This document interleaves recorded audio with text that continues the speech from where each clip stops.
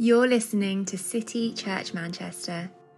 We are a church that invites everyone to enjoy Christ for the glory of God. If we can serve you in any way, then visit our website at citychurchmanchester.org to find out more. We're going to be reading Acts chapter 25 through to 26. And in the Blue Church Bibles, you can find that on page 1122. On the Blue Church Bibles, that's pages 1122. It says this. 3 days after arriving in the province, Festus went up from Caesarea to Jerusalem, where the chief priests and the Jewish leaders appeared before him and presented the charges against Paul. They requested Festus, as a favor to them, to have Paul transferred to Jerusalem, for they were preparing an ambush to kill him along the way. Festus answered, Paul is being held at Caesarea, and I myself am going there soon. Let some of your leaders come with me. And if the man has done anything wrong, they can press charges against him there. After spending 8 or 10 days with them, Festus went down to Caesarea. The next day, he convened the court and ordered that Paul be brought before him. When Paul came in, the Jews who had come down from Jerusalem stood around him. They brought many serious charges against him, but they could not prove them. Then Paul made his defense. I have done nothing wrong against the Jewish law, or against the temple, or against Caesar. Festus, wishing to do the Jews a favor, said to Paul, Are you willing to go up to Jerusalem and stand trial before me there on these charges? Paul answered, I am now standing before Caesar's court, where I ought to be tried. I have not done any wrong to the Jews, as you yourself know very well. If, however, I am guilty of doing anything deserving of death, I do not refuse to die. But if the charges brought against me by these Jews are not true, no one has the right to hand me over to them. I appeal to Caesar. After Festus had conferred with his council, he declared, You have appealed to Caesar. To Caesar you will go. A few days later, King Agrippa and Bernice arrived at Caesarea to pay their respects to Festus. Since they were spending many days there, Festus discussed Paul's case with the king. He said, There is a man here whom Felix left as a prisoner. When I went to Jerusalem, the chief priests and the elders of the Jews brought charges against him and asked that he be condemned. I told him that it is not the Roman custom to hand over anyone before they have faced their accusers and have had an opportunity to defend themselves against the charges. When they came here with me, I did not delay the case, but convened the court the next day and ordered the man to be brought in. When his accusers got up to speak, they did not charge him with any of the crimes I had expected. Instead, they had some points of dispute with him about their own religion and about a dead man named Jesus, whom Paul claimed was alive. I was at a loss how to investigate such matters, so I asked if he would be willing to go to Jerusalem and stand trial there on these charges. But when Paul made his appeal to be held over for the emperor's decision, I ordered him to be held until I could send him to Caesar. Then Agrippa said to Festus, I would like to hear this man myself. He replied, Tomorrow you will hear him.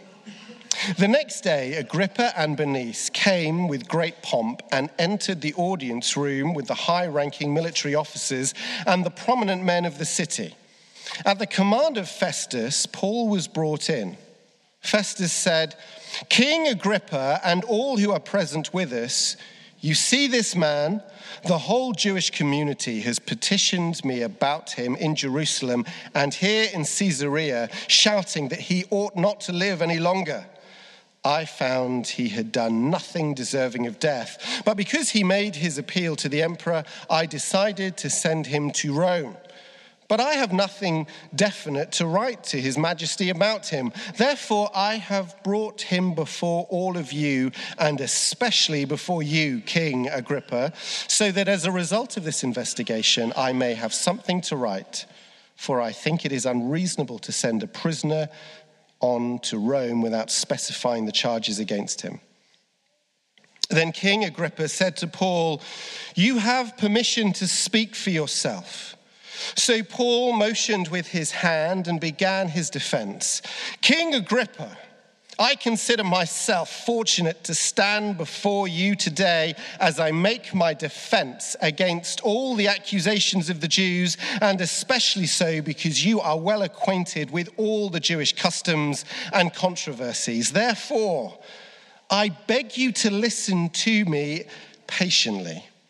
The Jewish people all know the way I have lived ever since I was a child. From the beginning of my life in my own country and also in Jerusalem, they have known me for a long time and can testify, if they are willing, that I conformed to the strictest sect of our religion, living as a Pharisee.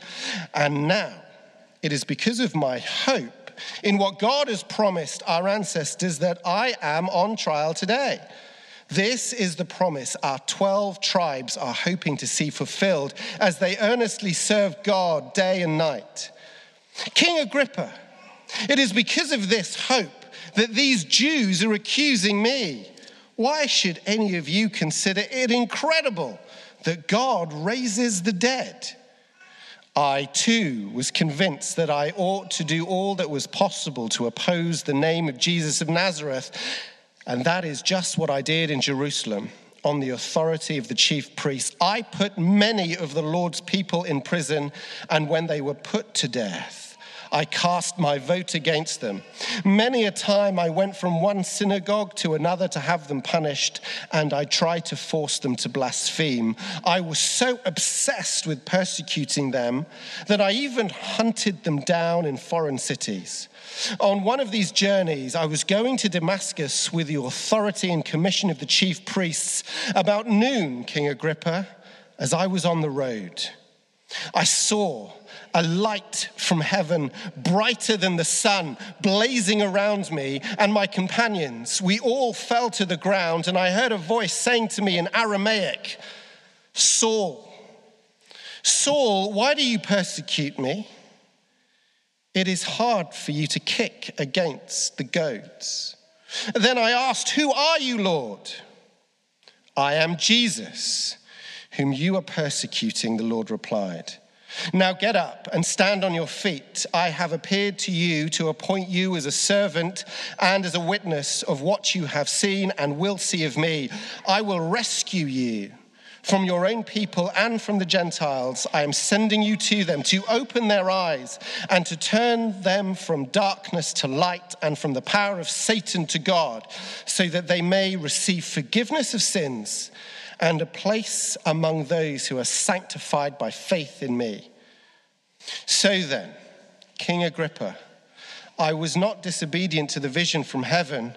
First to those in Damascus, then to those in Jerusalem and in all Judea, and then to the Gentiles I preached that they should repent and turn to God and demonstrate their repentance by their deeds. That is why some Jews seized me in the temple courts and tried to kill me. But God has helped me to this very day.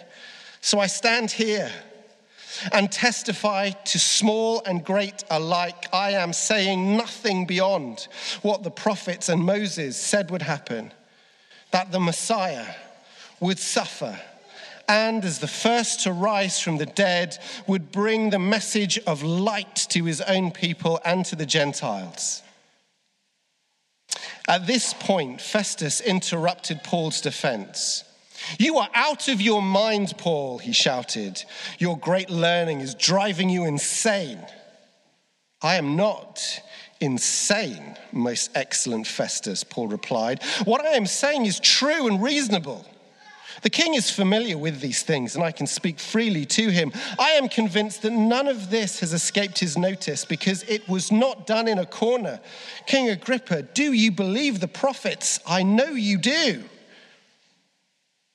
Then Agrippa said to Paul, Do you think that in such a short time you can persuade me to be a Christian? Paul replied, short time or long, I pray to God that not only you, but all who are listening to me today may become what I am, except for these chains. The king arose, and with him the governor and Bernice and those sitting with them. After they left the room, they began saying to one another, this man is not doing anything that deserves death or imprisonment. Agrippa said to Festus, this man could have been set free if he had not appealed to Caesar. So let me pray for us, and then we'll turn to that together. Father God, thank you that you speak, and you speak to us today with words that we desperately need to hear. Give us open ears, give us soft hearts, give us receptive wills, we pray, for your glory. Amen. We do have Acts 25 open in front of you. And let me say at the outset, don't you feel a little bit sorry for Festus? I mean, what an unfortunate name he has. He's called Porcius Festus. I mean, I can't imagine what his parents were thinking when they gave him that name. And here in Acts 25, we find Festus caught between a rock and a hard place. It's the late 50s AD, and Festus has just succeeded Felix as governor of Judea. If you've been with us over the past few weeks, you would have seen that we have started to go through the 5 trials that Paul faces as we reach the end of the book of Acts. And at each trial, Paul and his message are vindicated. At first, there was the mob in Jerusalem. That's Acts chapter 22. Then there was the Sanhedrin in Acts 23. Then he's transferred to Caesarea in chapter 24, and he is put on trial before Felix, the governor. Now, Felix, he could find nothing against Paul, but he decides to keep Paul in prison for 2 reasons. Reason number 1, Paul knows that, Felix knows that if he lets Paul go, the Jews will go mad at him. And they're really cross already about his governorship, and he just wants to have an easy life. So he wants to keep Paul in prison for that reason. But secondly, we're told, verse 26 of chapter 24, that Felix was hoping that Paul would give him a bribe, a bung. You see, Felix was corrupt. He was crooked, and because of his corruption, Paul remained in jail, which left Festus with a problem when he arrived on the scene. The Jews in Jerusalem, they are baying for Paul's blood. They want him, verse 2 of chapter 25, they want him to stand trial in Jerusalem. But as Festus hears this, he smells a rat. But perhaps he'd heard about the previous attempts to kill Paul, or maybe he'd got wind about the current plot, verse 3 of chapter 25. Whatever the reason, Festus insists that Paul stays here in Caesarea and stands trial before him, before Festus. The only problem, verses 6 to 9, is that Festus doesn't have a clue about Jewish cultural law.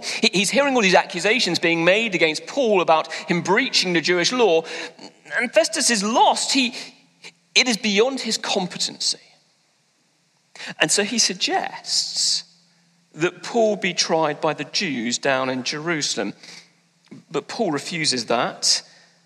And verse 11, he exercises the Roman right of provocatio. That's the right that every Roman citizen had to appeal their case and to ask for it to be heard by the highest court in the land, the court of Caesar in Rome.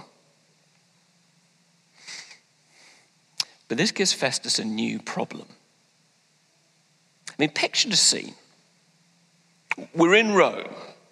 We're in the Forum in Rome, the political capital of the Roman Empire. And Emperor Caesar, he is sat at his great marble desk, organizing how to rule the entire world. And then the Apostle Paul is led into the palace. Who's this bedraggled fella coming into my presence? The centurion says, his name is Paul.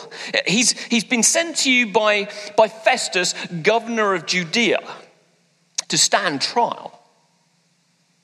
And what is this man's terrible crime? Caesar asks. It must be here somewhere. He must have given a note about what he's on trial for. No, Festus has said nothing. Bring Festus to me, Caesar says. Festus would have been toast if he delivered Paul to Rome without any charges and any evidence whatsoever. But the problem is that the case was beyond Festus's competency. So what could he do? Well, Festus's prayers are answered here in verse 13 as King Agrippa and Bernice arrive in Caesarea to pay their respects. You see, Agrippa was a puppet king. He was massively compromised. Rome allowed him to rule in neighboring Lebanon. But having grown up in Judea, Festus reasons that Herod Agrippa must know all the Jewish law and customs himself, so he'll be able to figure out what this kerfuffle over Paul is about. And so Festus asks Agrippa to work out what Paul's done wrong so that Festus can find charges that'll stick. And so verse 23 of Acts 25, another trial begins. Agrippa and Bernice, they enter the courtroom with great pomp and fanfare. Their hope is to find a charge and impress the new governor, Festus. But Festus enters. His hope? A way out of his predicament. And then Paul enters. What's his hope? I don't know about you, but if I was Paul in this situation, I'd be pretty ticked off by this point. I mean, he's hardly received Rolls-Royce justice at the hands of Rome. And the intent of this trial is pretty clear, isn't it? They want to make something stick on him. I'd be pretty cross if that was me. It would seem like a corrupt justice. I wouldn't want to be there. I'd be angry.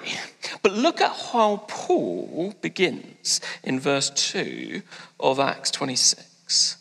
King Agrippa, I consider myself fortunate to stand before you today. Fortunate. He's not fortunate. He's about to get shafted. Why? Why does Paul feel fortunate? Well, look at the end of the speech, the end of chapter 26, verse 28.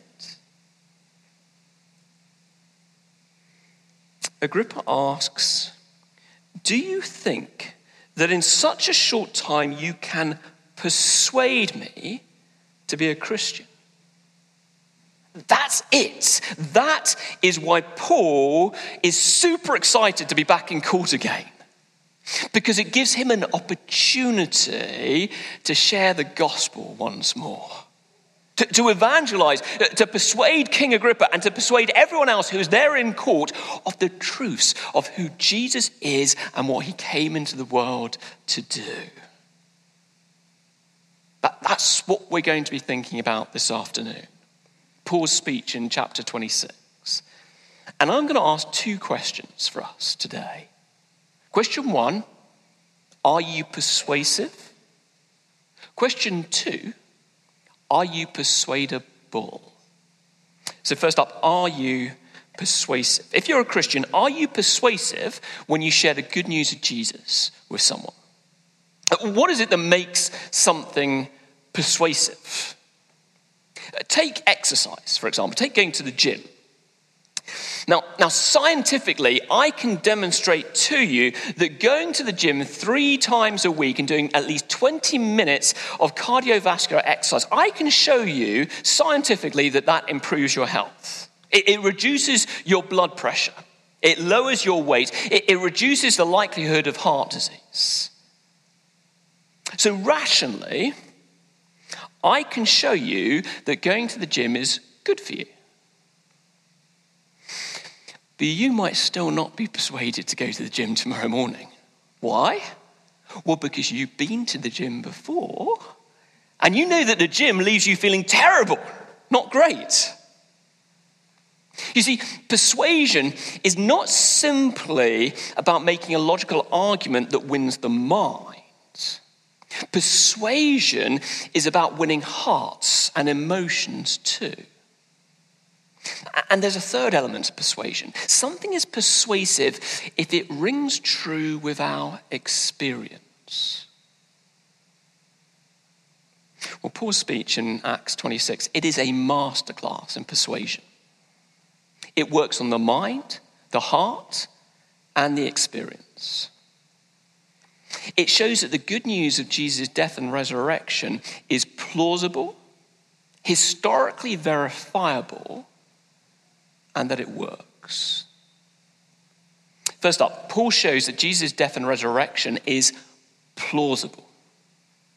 Now, you might be sitting here thinking, plausible? I think not. Everyone knows that it is implausible that someone called Jesus rose from the dead 2,000 years ago. I mean, you can't get more implausible than that, can you? Well, take a look at how Paul begins his argument. It's there in verse 6 of chapter 26. He says, "And now it is because of my hope in what God has promised our ancestors that I am on trial today. This is the promise our 12 tribes are hoping to see fulfilled as they earnestly serve God day and night. King Agrippa, it is because of this hope that these Jews are accusing me. Why should any of you consider it incredible that God raises the dead?" Paul says, he starts by saying, why would you find it incredible that someone rose from the dead? Now, he is not saying that it is normal. He's not saying that it is natural for someone to rise from the dead. The natural way for humanity is to end up in the grave. For our heart to stop beating, our limbs to stop moving, our flesh to slowly decay in a coffin. That's the natural way for humanity. But right from the off, this book we've got here, it anticipates that God will raise the dead, right from the very beginning. So it's there, 3rd chapter of the Bible, Genesis chapter 3. The sentence of death is pronounced on Adam and Eve, but instead of them dying immediately, physically, they're given animal clothes to cover their shame. An animal dies in their place. Then just 2 chapters later, we get to Genesis chapter 5. There's a long list, a genealogy of names, a family tree. And the thing you notice, after each name in the account of that person, you read, and he died, and he died, and he died, and he died. But there's one name that sticks out. Enoch, this wonderful exception. Enoch, who we read, walked faithfully with God, then he was no more because God took him away. This hope, this expectation of a resurrection of the dead, it is there in Genesis chapter 22.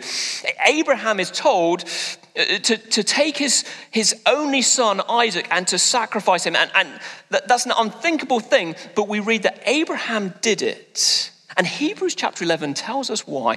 It was because Abraham reasoned that God could raise the dead. The hope's there with Moses. Moses, he eagerly expects to enter the promised land. Even though he dies before he does, he's expecting that to happen.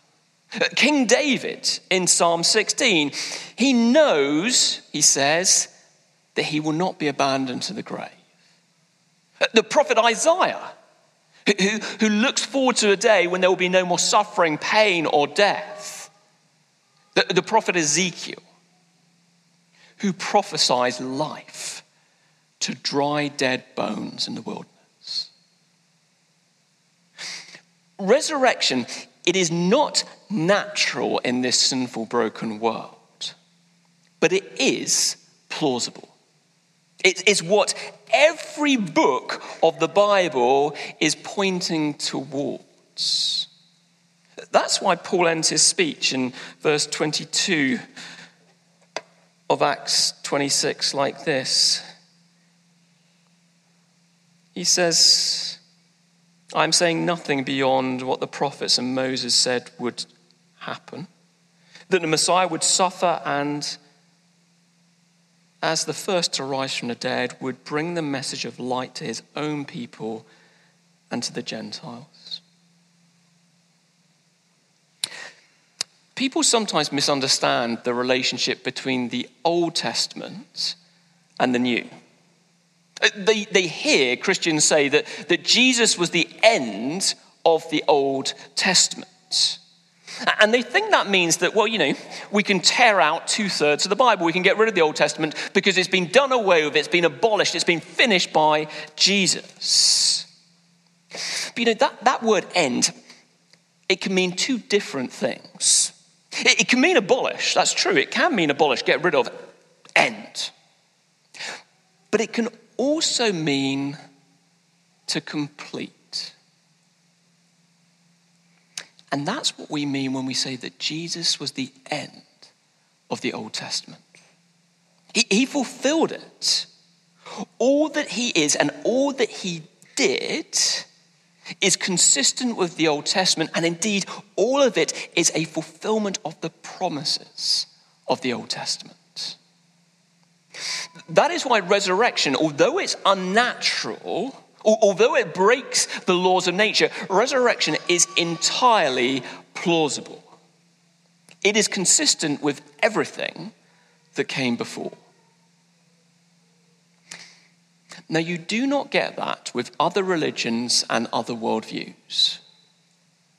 Take Islam. I'm chatting regularly at the moment with a Muslim man. And what we're doing is we're comparing Christianity and Islam. And one thing that's been really striking to both of us as we've looked at both religions is how Christianity and Islam differ in the way that they interact with other religions and other worldviews. As we've seen, Jesus claimed to fulfill everything that came before him in the Jewish scriptures. He claimed to be entirely consistent with it. Islam, on the other hand, claims that everything before it was wrong and that the Quran is right. So they look at the Jewish Torah, and the Jewish Torah speaks about Abraham sending away Ishmael and keeping Isaac. But the Quran says, no, that was wrong, that's a mistake. They changed that. Actually, Abraham kept Ishmael and sent away Isaac. And they say, well, Christianity's wrong. You've read the Bible, but actually, Jesus didn't die on the cross, even though that's the main climax of the whole Bible. What really happened was Barabbas, last minute, substituted for Jesus. He's the one who died on the cross. Jesus didn't die. Prophet can't die.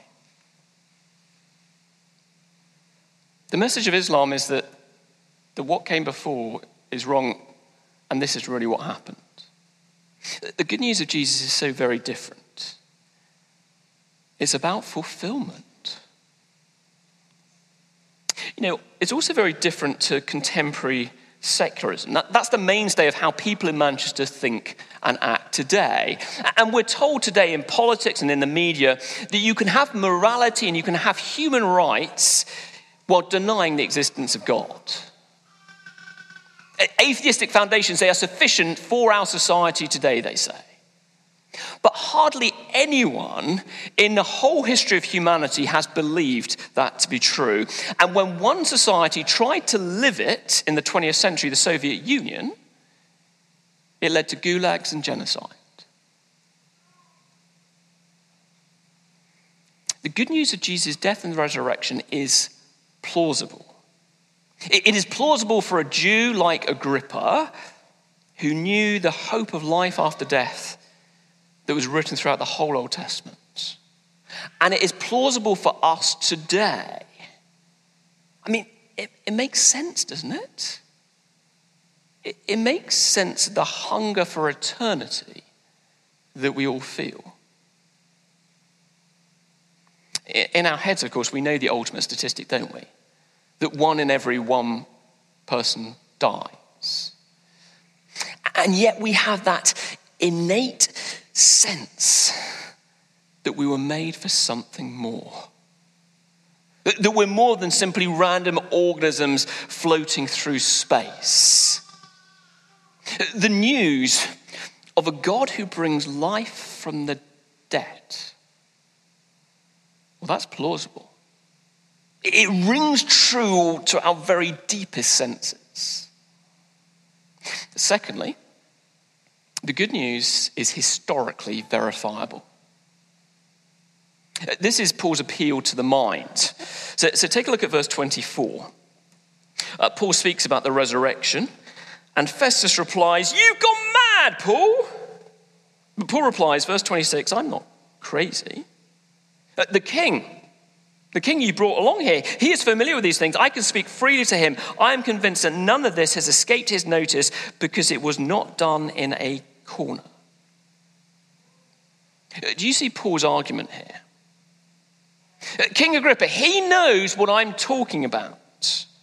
He was there in Jerusalem when all of this happened. You know, Agrippa, the guy who's here in Acts 26, he was the grandson of Herod the Great. And Herod the Great was the king at the time of Jesus' birth. So he was the one who ordered all the baby boys in Bethlehem to be killed. Oh yes, Agrippa had heard about Jesus. Grandpa Herod had told him. And Agrippa's uncle, also called Herod, he'd ruled Judea during the time of Jesus' death and resurrection. Agrippa would have been 6 or 7 at the time that Jesus died and rose again. So Agrippa was there. He remembered his uncle searching high and low, doing absolutely everything possible to try and find the body of Jesus to show that he'd not risen from the dead. Agrippa remembered that. He knew all about this. It was settled, verifiable fact. We tend to think about faith as believing something which is not demonstrable, which is not provable. So Buddhists believe that Buddha received enlightenment. Now, you can't prove he did, but you can't prove he didn't either. Muslims, they believe that Allah spoke to Muhammad on the mountain in a cave through an angel. Can't know if he did. Can't know if he didn't. No one else was there. Modern science says that the universe began with a gigantic Big Bang. We believe that, but no one knows whether it did or whether it didn't, because no one was there. The central truth of Christianity is completely different. The whole of Christianity, the whole of this book, it stands or falls on whether Jesus of Nazareth was raised from the dead 2,000 years ago. It either happened or it didn't. If it happened, this whole book I'm holding here, the whole of it, from beginning to end, it can be trusted. If it didn't, then we can throw this away. It is not worth the paper it is written on. It's that simple. And that means the Christian faith is not about blindly believing things that we have no evidence for. It's about following the evidence. It's about staking your life, staking your future, staking your eternal well-being on solid, historically verifiable facts. Have you done that? My friends, have you looked into the evidence for Jesus' resurrection? The eyewitness testimonies that are contained here. The record of more than 500 people who saw Jesus risen from the dead at the same time. Now, one or two people could be having a psychotic episode, could be having a hallucination. That does happen. But it never happens that 500 people have a hallucination at the same time, and Paul claims that they were still alive. Check it out, he says. Do you know, 10 out of 12 of Jesus' disciples were executed on one simple charge, that they refused to deny that Jesus was risen from the dead. Now look, we might die for something that we're not sure whether it's true or not. But no one dies for something they know not to be true. And those first disciples, they knew for sure they'd either seen Jesus risen from the dead or they hadn't. And no one dies for a lie. Persuasive evangelism, it means showing that the resurrection is historically verifiable. But that's not enough, is it? I mean, think about broccoli. Okay, broccoli is supposed to be good for me. Okay, planking, did you read in the news recently? Planking is supposed to be really good for you. Do a plank a day for 1 minute and you will be in a peak of health. That is supposed to be true. I've heard that. But does it actually work? Truth is only persuasive when you see that it works. Which is why Paul gives his personal testimony as well. He testifies, verse 4, how he was a Jew of the Jews, how he was a Pharisee, how he tried to make himself right before God by opposing Jesus of Nazareth, by persecuting Christians even to the point of signing their death warrant. That's what he was like. Now, Paul, writing elsewhere, he gives us an insight into what was going on in his head as he was doing all this. In his letter to the church in Philippi, chapter 3, again, he recounts his works to try and be good. He recounts all of his religious qualifications. And then he says he came to the realization that all those things he'd done, all those things he was, they were nothing. In fact, he's rude of that. He says all those things, they were dung. They were poo. Paul grasped that it was impossible for him to make himself good enough for God. Despite his very best efforts, he remained a condemned sinner. Which is why his experience on the road to Damascus, recorded there in Acts 26, is so earth-shakingly transformative. You see, he met with Jesus who opened his eyes, who shined his light into the very darkest, shadowy places of Paul's life, verse 18, who offered him freedom from sin and from Satan and offered him forgiveness.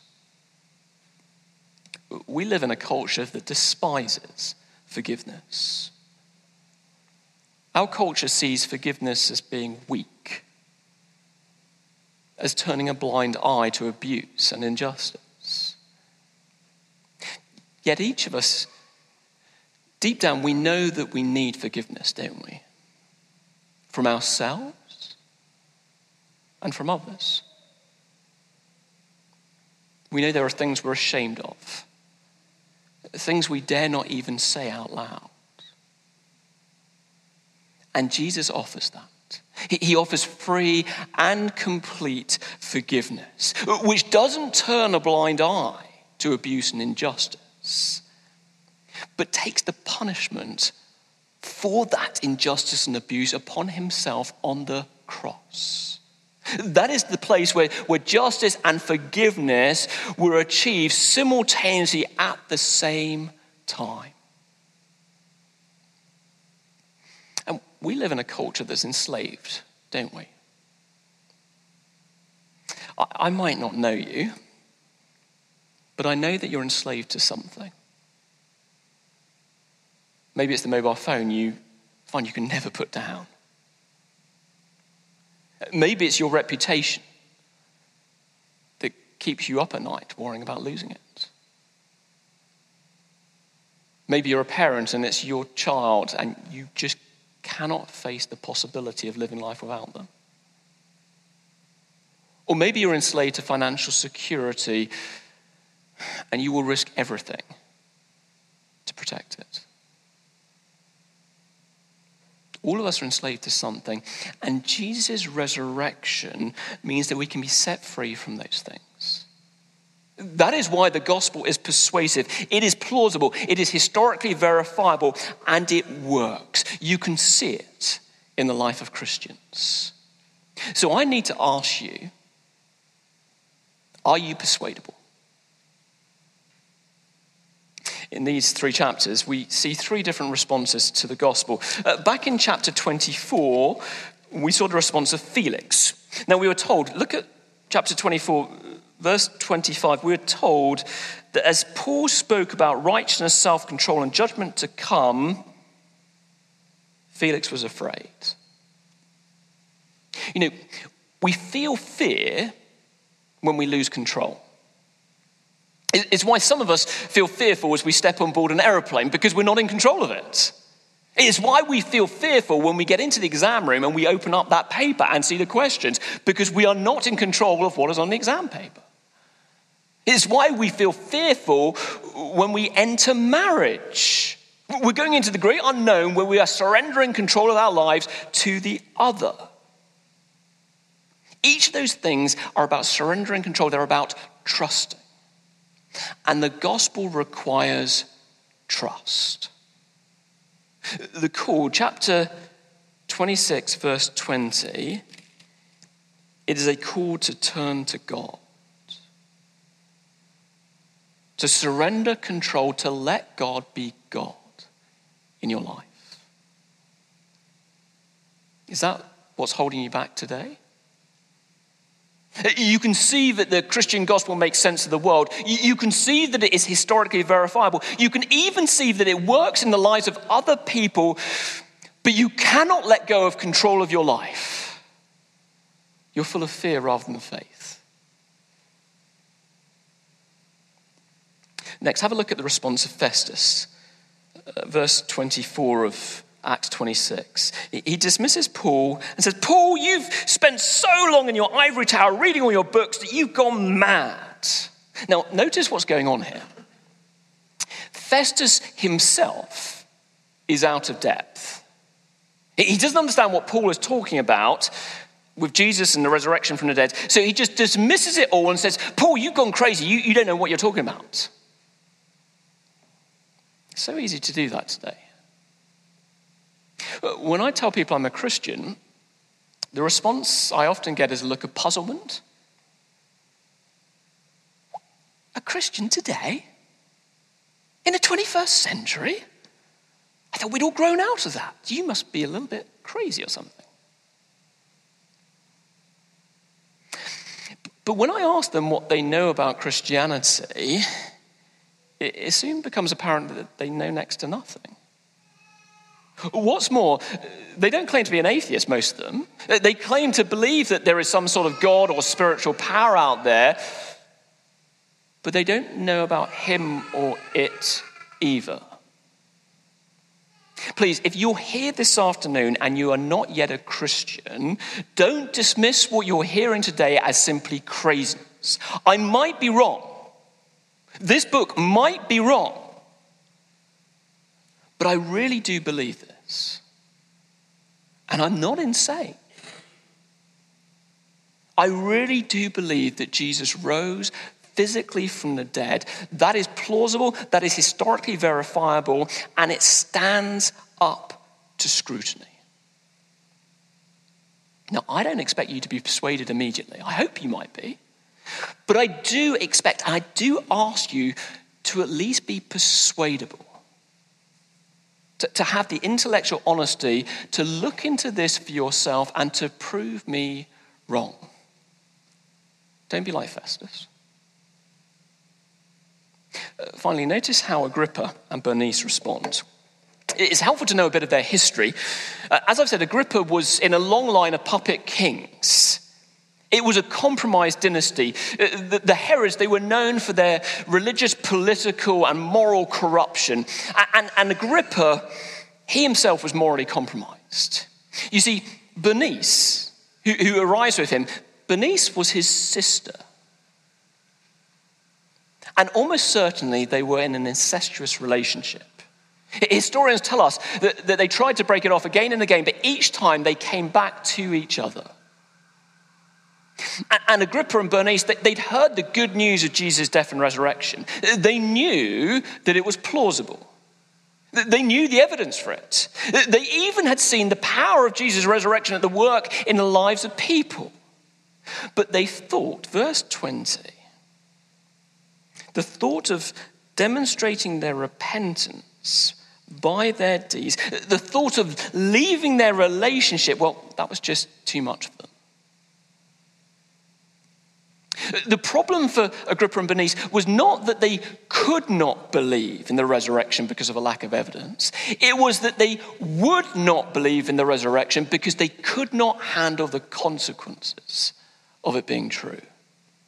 They were not persuadable.